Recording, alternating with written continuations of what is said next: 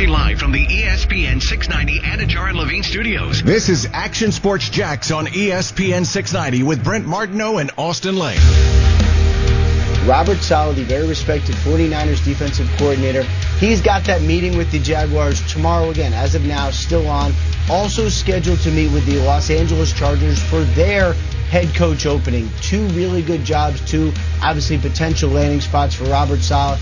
He has also met already with the Detroit Lions and the Jets also on his list of requests and on his card as well. Saleh still as hot a candidate as he was last year. Really nothing has changed despite the 49ers record. We'll see if he ends up landing a job, but obviously very much in demand.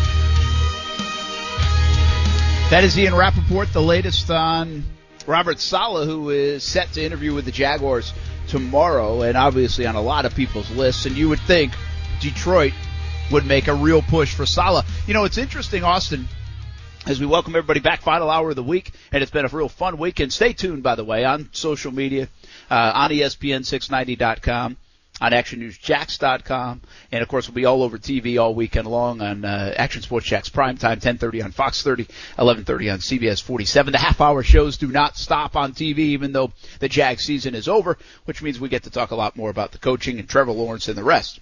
I haven't even mentioned Trevor Lawrence much here on a Friday. But we really believe, or at least the thought process is Detroit, because of the Michigan ties and everything else, really want Robert Saleh. So I guess to the same point of, hey, if you want your guy, just go give it to your guy. Why isn't Detroit maybe saying, okay, Robert Saleh, you're the guy. Here it is. Here's the offer. Boom, boom, boom, boom, boom. Now, they might have. And maybe he's mulling it over and says, I want to take the rest and see what else is out there and compare them. And again, a lot of this doesn't get played out in the media, so I think that's worth bringing up. I think there's a lot more stuff that happens behind the scenes. Ian Rappaport and Adam Schefter don't know everything and share it with us. But it's one of those, don't you get the sense after reading everything and there's a buzz that Detroit would really like Saleh? I don't know if there's somebody. I know they've interviewed Marvin Lewis and some others, but it seems like Saleh is on the top of their list, just like a good fit. Yeah. I mean, I feel like Detroit's definitely there's a lot of hype around the Saleh movement. It's crazy because like Detroit seems right now, and listen, I've shared before, like they're asking for former players. If I've played for them for 4 weeks, they're still asking for players' input. But I feel like Detroit right now, and I know it's just a rumor. But the whole, it's John Schneider out of Seattle, the GM there, saying, they're interested in getting him there, which, well, let's be honest, makes zero sense because he's under contract with the Seahawks, and the Seahawks are a lot better team right now. But it goes to show you, the Lions are in desperation mode. And if they were somehow to figure out, a contract or whatever the case may be to somehow coax Snyder away from Seattle, that would be a big-time move, right, from obviously a desperate move. So I think Robert Saleh, the only thing I'm going to say about him going to the Lions, it makes too much sense to me. So I feel like if you have a team that's in desperation mode, there might be an ace in the hole where they go after somebody else. Maybe, not to say Saleh's not a big name because he's a huge name, but I'm saying I think a Bieniemy is obviously a bigger name than Saleh is. I just wonder if there's more to it than, the perfect matchup of Saleh going to Detroit. What do you think transpired today with Urban Meyer and the Jags? And the reason I ask that, I know we don't know. We know they met, and that's obviously widely reported now. But I guess what I'm asking you is, in your gut, the way you're reading this, the way there's been interest and seemingly interest maybe even for a while, last few weeks. Heck, I could even tell you that some people have said there's been some poking around and interest since last December about Urban Meyer. And who knows where it all started. I don't think we'll ever really know because I think the process will always be, hey, yeah, we fired Doug Marrone on Monday and then we started, making contact with everybody. But I think we can't all be fooled by that because the Urban Meyer name was pretty hot around here last weekend and even prior to that. The reports were already out there that they were going to make a run at him. So, okay, they're meeting. Okay, he's on their radar. He might be number one on their list. But what kind of things get discussed today, do you think, between Shad Khan, Tony Khan, Urban Meyer, whoever else is in that room, whoever's on the Kismet in South Florida? if that's where it's at. What do you think what do you think of those conversations, maybe versus what you might think about other conversations with candidates? Yeah, I mean, well, first of all, obviously, Urban Meyer is saying, I've been listening to a lot of ESPN 690. Those guys are great. You should probably give them some kind of bump or something like that. I don't know if that's really legal, but obviously he's giving us shout-outs like you wouldn't believe because we have that information, right? That information has been presented to us, so we know he's a fan of the show. Now, that's all I'm going to say, all right? And hey, and that's not a rumor. That's a spoiler. Anyways, what they're talking about, like, if what you say, well, at least with what you hear is halfway true, Brent, and he's been interested for a while, right? Well, then you can assume that he's already kind of putting together the staff that he wants. Or he's already just kind of scouting, let's just say, right? So if I'm Tony Khan or I'm Shad Khan, I'm sitting on the Kismet or whatever, like, I'm not so concerned with, who are you bringing? What is the plan from that standpoint? Because, Urban's a lot more detailed already because he has been planning for that. I don't think Shad Khan and Tony Khan have been planning for that, and that's okay. But what I think questions that should be asked at this meeting is, well, number one, how do you plan on turning this thing around, right? And what are your goals and what is the time frame to turn this around? I think those are two important questions because I understand right now if you're Shad Khan, you pervade the fact that you're a patient man. You're a patient man in terms of rebuilding. You're a patient man in terms of having successful seasons. I get that. But if I'm also the owner and I'm the billionaire of this team, I don't want to come across as weak and say, maybe 3 or 4 years. No, I mean, like, there has to be a sense of urgency right now that you're tearing this thing down, you're building this thing back up, but it has to, and I'm not saying it's going to be a quick fix because it's going to take time, but there's got to be a sense of urgency of the priority of winning, let's just say. Yeah, I agree with that too. And I can tell you, I'm a big believer that Shad Khan believes in a plan. And I think Shad Khan, the reason why Mike Mularkey and Gene Smith didn't make it past year one is they were basically telling Shad Khan, I don't know who told who or whatever, but the plan was, hey, we think we can make a run at the playoffs. Then they go 2-14. See ya. That plan didn't work. Like, I'm getting out of this. Gus Bradley, Dave Caldwell plan initially, I think was around a 4-year plan. Let's knock on the door, and maybe in year 5 win big. By year 4 they were 3-13. Goodbye, Gus Bradley. By 2017, which is year 5, they actually almost did win big, which was interesting. But I don't think that was the plan on how it was supposed to go. It was like make the playoffs potentially in year 3 or 4, and then, maybe make a big run after that the following year. I don't think it was, okay, let's not make the playoffs at all, and then boom, almost go to the Super Bowl. Yeah. So, but that was a little bit more according to plan. Probably took a little longer than it should have, and all those things. I don't know what the plan was necessarily with Tom Coughlin, other than he came in and said, we want to win lunch, and he did. He won lunch, and he won that year in 17. And then, obviously, the Marone-Caldwell plan of whatever was presented, whatever they tried this year, didn't work because 1-15 certainly wasn't in the cards. That wasn't a plan. So I agree with you. I think you probably want to say, you got to first of all think that this is less of an interview, right? They know what Urban Meyer's about. They've done their work on Urban Meyer. We know what Urban Meyer's about. We know he's an offensive guy, a culture builder. He's going to do all these things. But I would say the how, right? Remember how earlier in the week you asked the why? Well, I think Shad Khan, Tony Khan, whoever else is interviewing Urban Meyer or sitting down with him, it's the why. Like how and why? Why do you want to do this? How are you going to do this? And maybe even a little bit of what.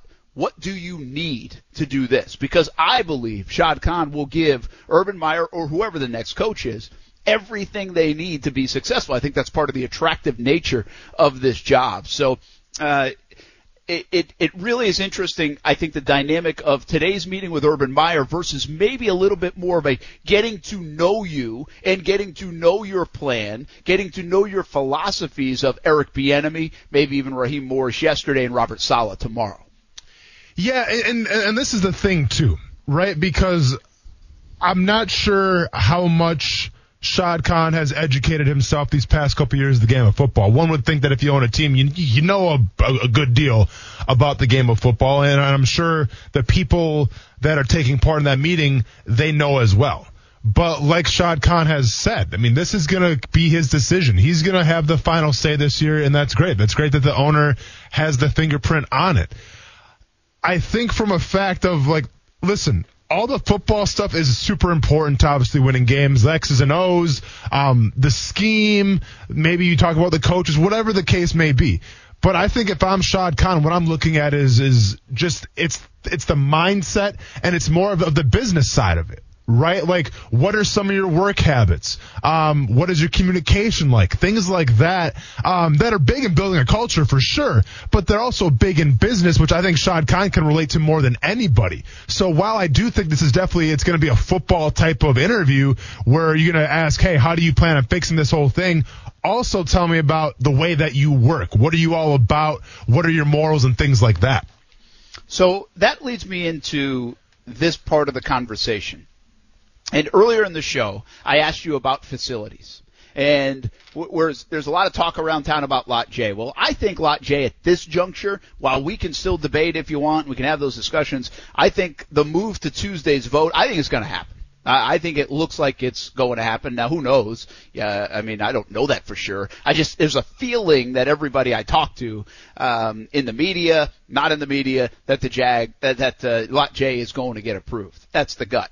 So I move past that because I don't think that's relative to the football team per se. It's relative to Shad Khan, Mark Lamping, and others, but I don't necessarily think it's relative to players, Urban Meyer, or whoever the next head coach is, and the like. Well, yeah, I mean, let's be honest. If they're going to try to target Leonard Williams next year, or, in the offseason here, you think Leonard Williams is like, well, what's up with that Lot J right now? That's a good point. Hey, you know what? When that vote passes, hit me up, we'll talk about it. Yeah, that's a great point. The players don't care. I mean, as bad as that, no, I'm sure there is some sort of caring because you're building up downtown, but let's be honest, it's not a break or make thing for the players. Yeah, so we're having this conversation. I'm having a conversation with somebody today, and I can't say, like, he kind of sparked this conversation, but I won't say who. And it really got me thinking more about it, that we're talking a lot, Jay. Eventually we'll talk about a new stadium. But now that you have potentially, again, I want you to, we're not saying it's a done deal, but the Urban Meyer stuff is real. So if I'm Urban Meyer and I'm on the Kismet and meeting with Shad Khan, I've been to Jacksonville before. I've been to TIAA Bank Field before. Mm-hmm. I've been to facilities all across the NFL and college football. And I'm the guy that is a culture builder. And also, if you read the reports, he's going to bring in the nutritionist, the strength guy, this. It's an A to Z thing with Urban Meyer. Yeah. Well, where in the A to Z is, hey, this facility, like, the stadium's nice, on game day, but, like, our offices, our locker rooms, the ability to do what we need to do and win big, we don't have enough. And Lot J doesn't solve that. What I'm getting at is, why haven't there been conversations about, and will there soon be, what we have the conversations about at big-time Power 5 programs in college, these standalone football facilities, a la the Baltimore Ravens, who, by the way, have a gorgeous facility, the Minnesota Vikings, who built a brand-new facility. So those are a couple that I've been to in the last couple of years, and they are magnificent, man. So we haven't heard anything about that. But I wonder if you bring a guy like Urban Meyer, and back to our conversation earlier, if you go to Trevor Lawrence, where he comes from, the Taj Mahal, or one of the Taj Mahals of college football with Clemson, and Urban Meyer has been at Ohio State and obviously Florida, how much is he going to even push that part of the envelope of, hey, we need this, this, and this in the building, whether it's at the bank or whether it's in another off-site property? Could it spark something like that? And I guess I would piggyback, because we had this conversation earlier, like, that would even show, like, hey, Shad Khan, build a standalone facility for football, and if the city is concerned about losing the team someday down the road, why wouldn't you even say, hey, build that, and that would showcase that you just spent your money on that facility. You're not going anywhere. Yeah, listen, I can't necessarily speak from Urban Meyer's perspective about that, about, how driven he is, but from the player's perspective, I'll be honest, and maybe I'm an outlier here, and maybe not everybody shares my opinion,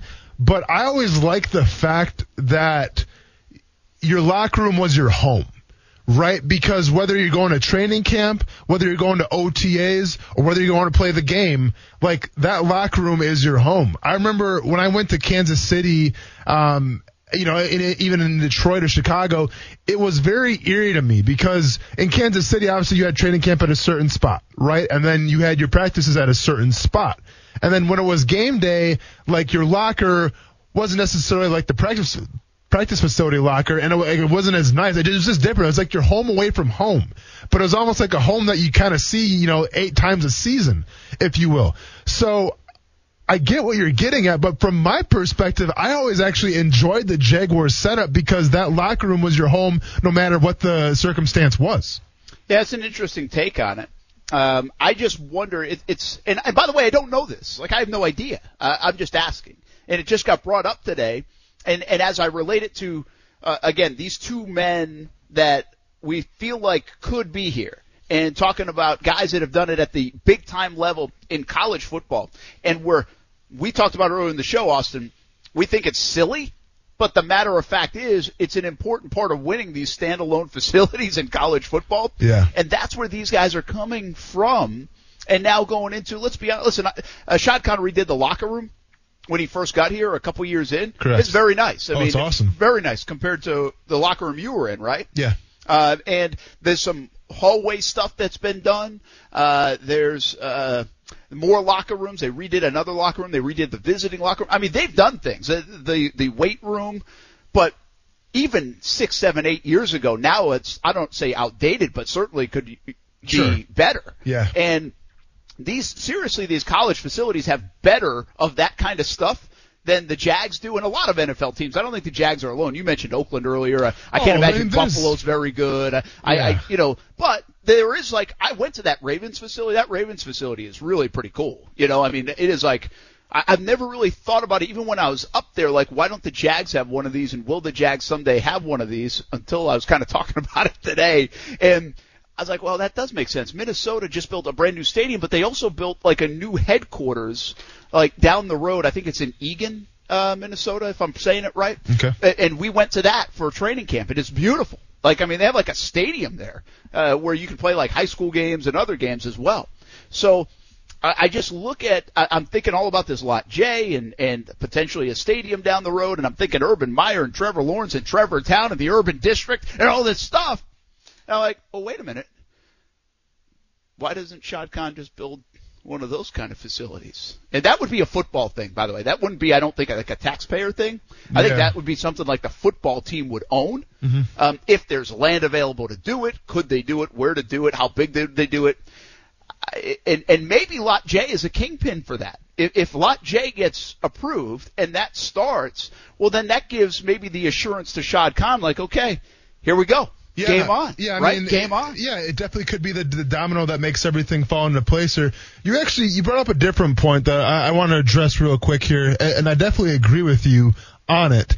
When you're talking about Urban Meyer possibly coming in here and being the coach of the Jaguars, I think we're both on the same page when we say he's going to bring all his own people. Right, like there's not going to be too many spots that are safe right now in that stadium in terms from a coaching standpoint, and maybe even like an athletic trainers maybe are different, but like I always think of Milo. Like I think Milo, and I'm biased obviously, but Milo, as we call him, his name's Tom Wazinski, but we call him Milo. One of the best strength coaches, in my opinion, in the entire NFL. Now, once again, I'm biased, say what you want, but like one could assume, well, maybe Urban Meyer's already got his guy picked out, and he's not going to retain Milo. The point that I'm trying to make, though, here, Brent, is Urban Meyer's going to have a lot of power, and he's going to have a lot of say. And do you think he's going to be making a mistake if he brings all of his people and doesn't choose to retain anybody in terms of a coaching standpoint or a scouting or whatever the case may be? But is he going to make a mistake by not retaining a bunch of those people that have been here in the past as kind of like we talk about bridge guys, right? We talk about bridge guys in the locker room. Well, do you kind of need some of those bridge guys in terms of other places in that stadium? Well, it's a great question. And it's a sensitive topic to me, I believe, because I know a lot of people in that building. Yeah. And like a lot of the people in that building, as do you. As do I, yeah. And so, but I think the reality, if I'm just being as upfront as I can, I think the reality is from the nutritionist to the secretary to the video guys to the trainers to, again, I mean, anyone. if Urban Meyer is the head coach of the Jaguars, I think in part, again, going back to what could be transpiring today, those kind of conversations are taking place. Mm-hmm. That also doesn't mean that Keenan McCardell doesn't stay on their staff because he's a big fan of him and he thinks he's a very good coach, right? Yeah. That also doesn't mean, said video guy is not very good at his job and maybe it has connections to Urban some way or whatever. So that doesn't mean everybody's gone. But a flush of the belly of the beast, if you will, in a move like this could certainly take place. And I think there's 2 times I've seen that so far, one a little bit more than the other. When Wayne Weaver sold the team to Shad Khan, I think there was clearly an exodus of Wayne Weaver folks. Correct. Okay? Yes. That doesn't mean everybody was gone. And that's not true because it wasn't everybody gone. It was a decent amount of people gone, though, from sales staff to others. And I think the other time we saw a little bit of that, although I don't remember if people lost their jobs and they just replaced. They may have just added, and that's a little bit more when Coughlin came in. But I can't even recall, so it definitely wasn't as drastic as when Shad bought the team. But I think we're talking about that kind of thing with Urban. Again, I have no other way to eloquently say it other than A to Z. He is not going, when he wants to run a program, I think that's what we're talking about. Eric Bieniemy comes in, I don't think he does all that. Now, he might, but I don't think he does. Urban Meyer comes in, I think he looks every little crack in the building. But the question remains the same, though. Do you do yourself a disservice and the team a disservice if you go about that way, where you get rid of everybody? Well, I think you got to trust him to keep the people that he thinks are good, and that would work. And I don't know if you do a team a disservice, Austin, in a franchise that's lost 11 out of 12 years and, quite frankly, has been a mess. All right. And I'm sure you might overlook something and lose a key person here or there that might have been a good fit. You just didn't realize it. I just think that's part of it. I think, and again, that doesn't mean everybody's going to lose their jobs, but I do think every rug gets looked under, looking under. What did he say? Right? Yeah. Look under the hood. Well, Urban Meyer comes in here, he's looking under the hood, no doubt about it. And that's what's fascinating to me is I think this meeting today is more about hey, Shad, I would need this. I need this. If I'm going to do this, I need this. And I guess at the end of the day, if he's that interested, and that's what he says, and he wants to do it, will Shad Khan say, okay, I'll make it happen? That's a fascinating part of this discussion here on a Friday in Jacksonville. Still got a half hour to go in the week. It's been a fun week. We'll finish up with more NFL talk, more Jags talk on the way. ESPN 690. Austin Lane. I had braces. I still have my permanent retainer in. It's been knocked out twice. Brent Martineau. So it's not stuck in there. No, it's not stuck in there. It's not. Action Sports Jacks on ESPN 690. It's really tough, and it still, again, it goes back to winning the games that you're supposed to win, and you're not putting yourself in this position. Granted, we still had opportunity today to put ourselves in the playoffs. Me personally, obviously what happened today, not being able to play for majority of the game sucks. It is what it is. But again, I feel like I know we're a playoff team. I know what we're capable of. But again, that's just something that we kept holding us back all year was us hurting ourselves, and it came back to bite us for sure. That has got to be. Is that Kyler Murray talking about my fantasy football That's team? Kyler Murray, yeah, yep. Talking about my fantasy football team? Really the disappointment of the 2020 season, quite frankly. I mean, I got nothing to say about him. He's dead news to me, Brent. I mean, I bought a Kyler Murray shirt in 2020. Nobody told you to do that. Since That was burned on it. you. You burnt, yeah. Did you actually? No. Oh, okay. Well, definitely wouldn't I was surprise going to say, me, I though. definitely didn't see any video of that. It definitely wouldn't surprise me. But I bought it. The funny story here is I bought it off Fanatics, when we're doing the Halloween thing. Yeah. And so I get 3 emails a week now from Fanatics wanting me to buy Arizona Cardinals stuff. that can be a little annoying for sure. Yeah. I'm I'm over this. I Listen. don't even like the guy. Listen. Well, I mean, I don't know if I don't like him. Yeah. I mean, well, let's be honest. You despise him because of me. Like, I turned you off to Kyler Murray. Oh, you did. I mean, the poor guy. I mean, I couldn't stand him. The nation fell in love with him, Brent. Like, he was like the best kept secret in football for a while. And then all of a sudden everyone was on board, and you couldn't come on board because of the way I was portraying my fandom for him. It's true. I mean, I couldn't. Well, guess what, man? I got great news for you. Like, I have officially got off the bandwagon. I was driving the thing, right? Because no one was talking about Kyler Murray like I was talking about Kyler Murray. But listen, I put the car in park. I've walked out. You got a full tank of gas. You got brand new tires. Just got an oil change. If you want to get on it, man. It's all yours. I'm giving it to you, Brent. If you want to take it over, go and take it over. I'm washing my hands of it, and I'm going down the road. I'm walking, and I'm finding the next bandwagon to get on. Well, I've already driven it to the southern rim of the Grand Canyon, put it in neutral, and pushed it over the edge. Hopefully everybody got off that bandwagon then, Brent. That's all I'm going to say. Sorry, guys. Yeah. Anybody riding in the back, we apologize. We'll meet you down there with the mules. Yeah. Who will be the hot guy next year? That's who will be your... Oh, I have some. I already have some. You already have some? You're already doing your homework? Well, I mean, yeah, and I can't diverge information. What is the over-under right now on next year for the fantasy draft? Brent takes Trevor Lawrence number 1. Well, Brent's going to probably make a mistake and not be able to sign into his account, so it's going to be auto-drafted. So I'm sure he's probably going to get No, you did it. You got it. I mean, I feel like to be on brand, I feel like he's got to take him with the overall pick, right? But we'll see. It depends if he cares about winning or just his brand. Yeah, we'll see. I wonder who the hot shot, is there a hot shot second-year guy out there? Who was drafted this year? Oh, Burrow. Burrow could be that guy. Brent, and listen, maybe if I was, obviously, the good person in me would be like, I'm going to put out my, preseason rankings for next year on ESPN690.com, right?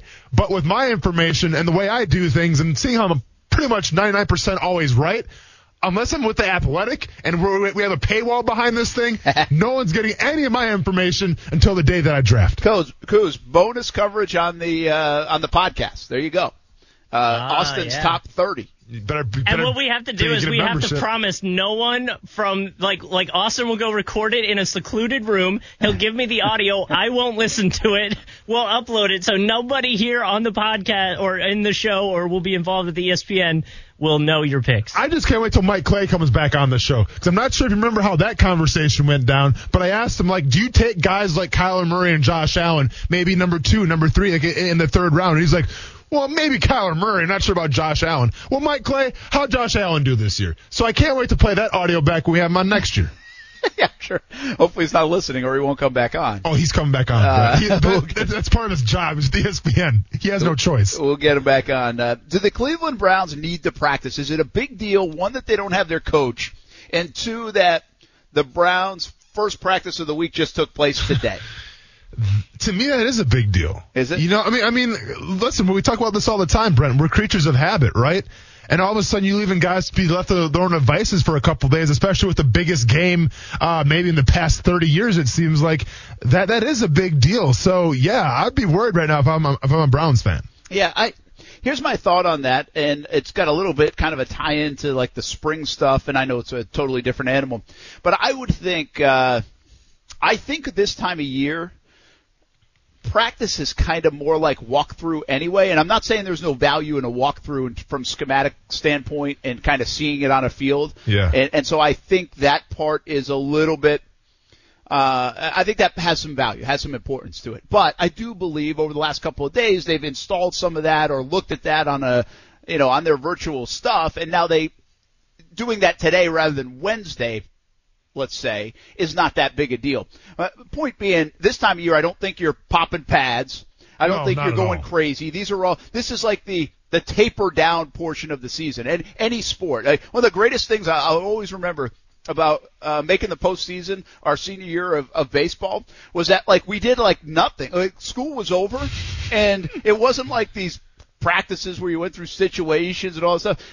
You warmed up for a little bit. You got some BP in. You took some fly balls or ground balls. You got out of there. That was it. Yeah. It was you didn't even really practice, So I think that's probably the stage they're in the NFL. So I think the idea that they didn't practice until today on the field might be a little bit over dramatic in terms of impacting the game Sunday. No, listen, like in terms of the physicality, you're absolutely right. Usually, at least back when I played, it was like week 11, maybe week 10, where all of a sudden the pads come off, right? And now you ease up on the reins on the physicality part. The only part that I'm trying to make a point here is the fact that, yes, you have all the game film, you have the coach's notes, and, that's all done by, tablet now, whatever they call them, those Microsoft offices. I think that's still the thing.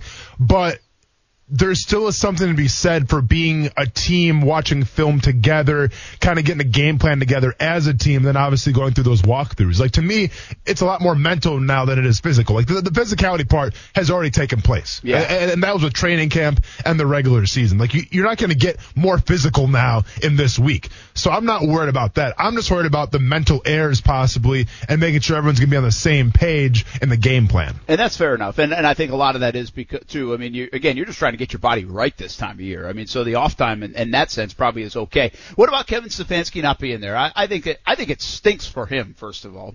I think it stinks for the Browns that they're going to the playoffs for the first time in a couple of decades, and they've got all this that they have to deal with. But you know what? That's welcome to our world this year, I mean, it's just the way things have gone. Like, I don't feel that bad for him. I think it's a bummer that that's the case. But again, I'm trying to see things that actually impact the football game. The Cleveland Browns, in my opinion, could lose the game against Pittsburgh with Stefanski there. They could lose it without Stefanski there. I will put a little more credence to him not being there after what I watched with Clemson against Ohio State last Friday night. I didn't think it was going to be a big deal that Tony Elliott wasn't there. Sure. I actually think it made a bit of a difference. Like, I do. I don't know that. Yeah. But, I mean, I didn't think their offensive plan, their calls, their whatever adjustments were very good. Mm-hmm. And I think if you saw, like, I saw Dan Orlowski tweet today, he's like, that offensive game was a mess for Clemson. Well, don't you have to lean back on Tony Elliott a little bit with the offensive coordinator not being there to call it? I mean, I don't know how you don't look back on that. Well, Stefanski's that guy for Cleveland. And so, listen, I think everybody could call a run play, and hand off to Chubb and Kareem Hunt. But yeah. I do think there might be something there with Stefanski not being there. It's not just a symbol in this sense. No, without a doubt. Like, if this was more of a defensive-minded coach, maybe you wouldn't feel as bad because, you kind of take what the offense gives you and you kind of had your calls all day and the playbook is shorter. On the offensive side of the ball with Stefanski, naming those plays, yeah, you're definitely going to miss that a lot. And yes, the play calling and the offense and all that stuff is one thing, but also, like I just said, and I'm kind of repeating myself here, but these players are creatures of habit, right? And even like the night before a game when you're having like your last little rah session, I mean, Stefanski always, I'm sure, breaks them down as any head coach does. Now he's going to be gone, so it's going to feel different. It's not going to be the same that it's been the entire season that got you to the point where you're playing Pittsburgh in the playoffs. It's going to feel different. And once again, you got to ask yourself, is that going to have a little mental effect on the Cleveland Browns? If they could lock him in a room, right, and with NFL security nearby to know that nothing's going on, no cheating, no anything else, do you think he should be able to call the game? I honestly do. I mean, the only stipulation obviously is the fact, well, can he cheat because he's watching like the game? No, yeah. Like if you lock him in a room with officials, then why not? Like there's no advantage by doing that. It's definitely a disadvantage, but it's still going to help, I feel like, that team. So I would be all for it. In a year where nothing makes sense, why wouldn't you try to cater to have the head coach of a football team in the NFL help out his team? Yeah, I think Mina Kimes brought it up. I thought it was a good point. There's not a lot that I would say, yeah, why would you do that? Now, here's what's interesting. If the New England Patriots were in the situation, we would all scratch our heads. We would be like, well, I don't know about that. I don't think that makes a lot of sense. Well, Brent, when you find yourself in Cincinnati recording the sidelines, and why are you recording the Cincinnati Bengals, I have no idea. But yeah, it raises some red flags. I get that. Yeah. So apparently Stefanski can have contact with the team all the way up until kickoff, but after that, that's it. And I said this, I tweeted this earlier in the week. I was like, Cleveland, the Browns, their ClevelandBrowns.com, whatever it is, their TV outlets. Man, somebody should have a camera on Stefanski in his living room. You know? I mean, that would be awesome, especially if they win. Stefanski cam? Oh, they just should have do him play that during the game? Yeah. I hope something comes out like that. Again, you can control the content if you're the Browns there. If he's swearing and stuff, then you just don't use it. But I would do it just because I'd want to see his reaction if they win. Yeah. More than anything else. Hey, let me ask you this. Is there any possibility he could actually, sneak into the game? No, I'm saying, in the stands. He does little Bobby Valentine? Yeah. I'm not saying coach him, but, little Kevin Stefanski mustache there and get right in. That would be good, other than the fact that he's got COVID-19, so it probably wouldn't be good. That's a good point. It's a good point. When we come back, I thought about Tommy Lasorda and Jim Harbaugh staying at Michigan. Ohio State fans with a standing ovation. We'll have the story next on ESPN 690.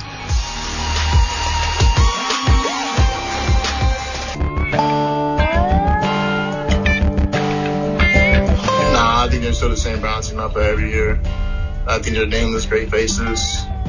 Yes, they have a couple good players on their team, but at the end of the day, I don't know, it's the Browns, it's the Browns. And that's just one of those things that, AFC North football, and they're a good team, but I'm just happy we're playing them again, this Sunday. Sounds like Juju Smith-Schuster is excited about playing the Browns rather than playing the Bills, the Chiefs, the Titans, the Ravens. I would probably be too. I mean, You could pick your poison, right? But I think the Browns are worthy opponent here. Look out. I do not think that's an easy win for Pittsburgh at all, and it depends what Pittsburgh team shows up. Pro Football Focus just tweeted this out in the last 20 minutes. It's not hard-hitting. $1 million on the line if you can tackle Lamar Jackson or Derrick Henry. Who are you picking? Say it one more time. $1 million on the line to tackle Lamar Jackson or Derrick Henry. Who are you picking to take your chance? I feel like this isn't fair for Austin because he played the game. Both at the same time. No, I mean, if it's up to me, I'm taking Derrick Henry all day because Lamar Jackson's faster than me, and so is Derrick Henry. But Brent, you gotta be more specific. Is it he's coming to my gap? He's coming to my assignment, and I got to meet somebody in the hole? Or what are we talking about here? They weren't very specific. Well, I need specifics, Brent. I played the game. I don't know. I mean, they're lined up in a formation, and it's 2nd and 8. And how about we do this, like the Oklahoma drill, right? Where there's parameters you can't run outside, and it's somebody one-on-one. I'm taking Lamar Jackson then. Listen, I understand he's twitchy, and Drew Brees broke my ankles one time out of a boot formation, so I understand that I'm not the most athletic sometimes when it comes to quarterbacks. But if that's the case, I'm taking Lamar Jackson. If it's a regular football play, give me Derrick Henry. Do you think I could actually I think I could tackle Lamar Jackson. I got the feeling I could. If I caught him, right? Well, but well, no, I'm just saying I could physically bring him down. I seriously wonder, could I physically bring down Derrick Henry? I don't think I could. All right. You know what I'm saying? No, hey, let's talk about parameters here. Let's set it up. Lamar Jackson's in a bar, okay? And me and you are hanging out, we're playing darts, having a couple basic beverages, having a good time. I go to you, I go, Brent Martineau, I will buy you a brand new backyard fireplace with a saltwater pool in the back if you're able to tackle Lamar Jackson without him even knowing it at the bar. Now, don't worry about the repercussions and the punches that are probably going to happen after this. I'm just saying in that moment, I like your chance because I think you got the aggressiveness. You're still an athlete. You play golf, but Miss Pac-Man. But I think overall that I like my chance with you if he didn't see it coming. But to say you're gonna catch up to him, Brent, let's not be crazy now. No, I'm not saying. I'm just saying physically, to your point. If we're in a room right here, in my room, and he couldn't get out, I don't think. I don't think creepy. No, it's not. I'm just trying to give you that might be a creepy visualization, but I'm saying I think I could actually form tackle Lamar Jackson. I don't know if I could budge Derrick Henry. Yeah, he'd probably just continually stiff arm me into the wall. Yeah, I mean, listen, you see what he did to Leon Jacobs, and you see what Leon Jacobs looks like. Yeah, and no disrespect to you, but it's not like you.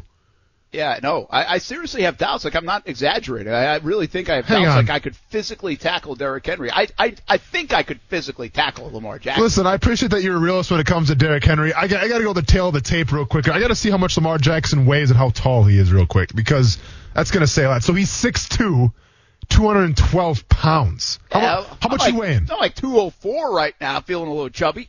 Okay. That's fine. That's not a big deal. How tall are you again? 5'11". I don't mind it, Brent. All right, but I'm going to need you to go out the way. I can bring Lamar Jackson down. I can take him down. But do you have the proper technique to do that? I will make it happen for $1 million. All right. But I don't think I can with Derrick Henry. No, Brent, there's no think. You can't. I'm sorry to tell you. I hate to burst your bubble. You probably can't do that with Derrick Henry. No. Lamar Jackson, I would give you, realistically, I'd give you a 50% chance. I'm more than 50. No doubt. I mean, he still can shake you. He can still stiff. I mean, he's an athlete. He'll get tired sooner or later. Oh, I mean, you won't? I'll just watch him. Tell you what, you better start coming to my MMA gym. We'll get you ready real quick. See, I'm going with that route. I'm going to dance around. I'm going to watch him dance around the ring and or the cage or whatever, and then tire him out. Okay. Tire him out. Okay. Hey, Jim Harbaugh back at Michigan. Big deal? I mean, it is for, like you said, Ohio State. Like, listen, I don't understand. Like, I don't know. No one's beating Ohio State right now in the Big Ten. I get that. But for that money, it's questionable. Yeah. Tommy Lasorda dies at the age of 93. Really one of the great characters in baseball. I know a lot of thoughts with him. What a life, 93 years old. But sad news out of baseball today. And, hey, one other thing on Derrick Henry. Well, people, every time I say he's a Jacksonville guy, can you tell me he's not from Jacksonville again? I'm going to block you on Twitter. Because where is he from? He's from Yulee. He's ours, okay? Yeah. He's a Jacksonville guy. Fair enough. Stop with that. Brett, who's hurting you out there, man? You need me to do something? Hey, by the way, how do you feel that you've become kind of a meme now on Twitter? Yeah. Hey, I got one question to send you in the weekend. Give me one thing. We'll see you on TV tonight, by the way, CBS 47, Fox 30. Who's Dilla? That's the one thing.